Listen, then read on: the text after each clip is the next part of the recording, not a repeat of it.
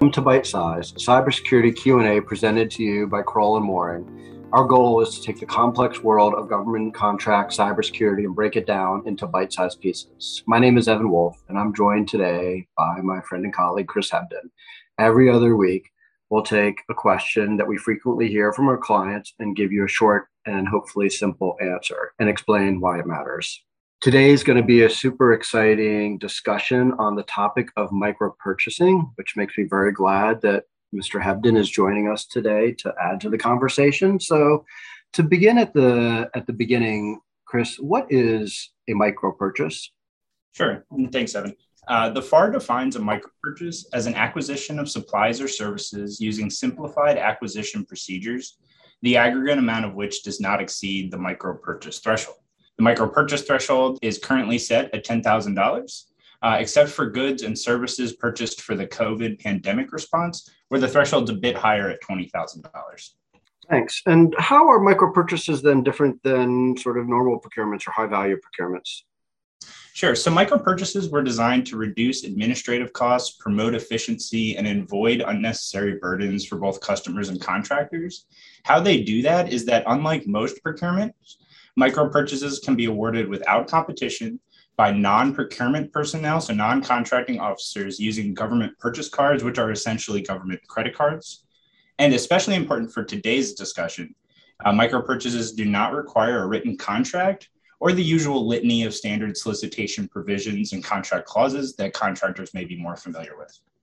So I guess the question everyone is asking right now, does that mean for micro purchases, they're exempt from the federal cybersecurity regulations that we often talk about during these podcasts?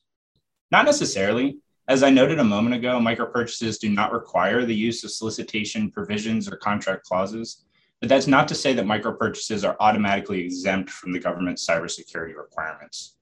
Importantly, micro purchases made under an existing contract, such as through the GSA schedules, a blanket purchase agreement, or an IDIQ contract, will at a minimum be subject to the cybersecurity requirements contained in that base contract, even if your order doesn't contain the cybersecurity clauses that you might otherwise be used to.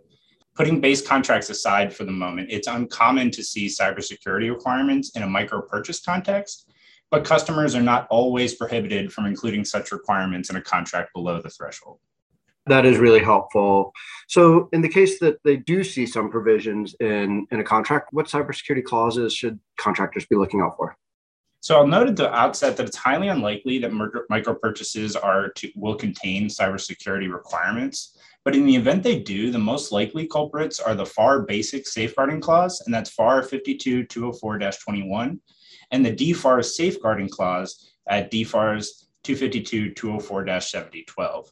We've discussed these clauses before on Byte-Sized, but to recap, the FAR Basic Safeguarding Clause can be incorporated into micro purchases to protect what is called federal contract information, and that is non-public information provided by or generated for the government during contract performance. And then the DFARS Safeguarding Clause may appear in DoD micro purchases to protect what is called covered defense information, or DoD controlled unclassified information, CUI. And those examples of that covered defense information would be things like technical drawings or other controlled technical information that you may need when performing under a micro purchase.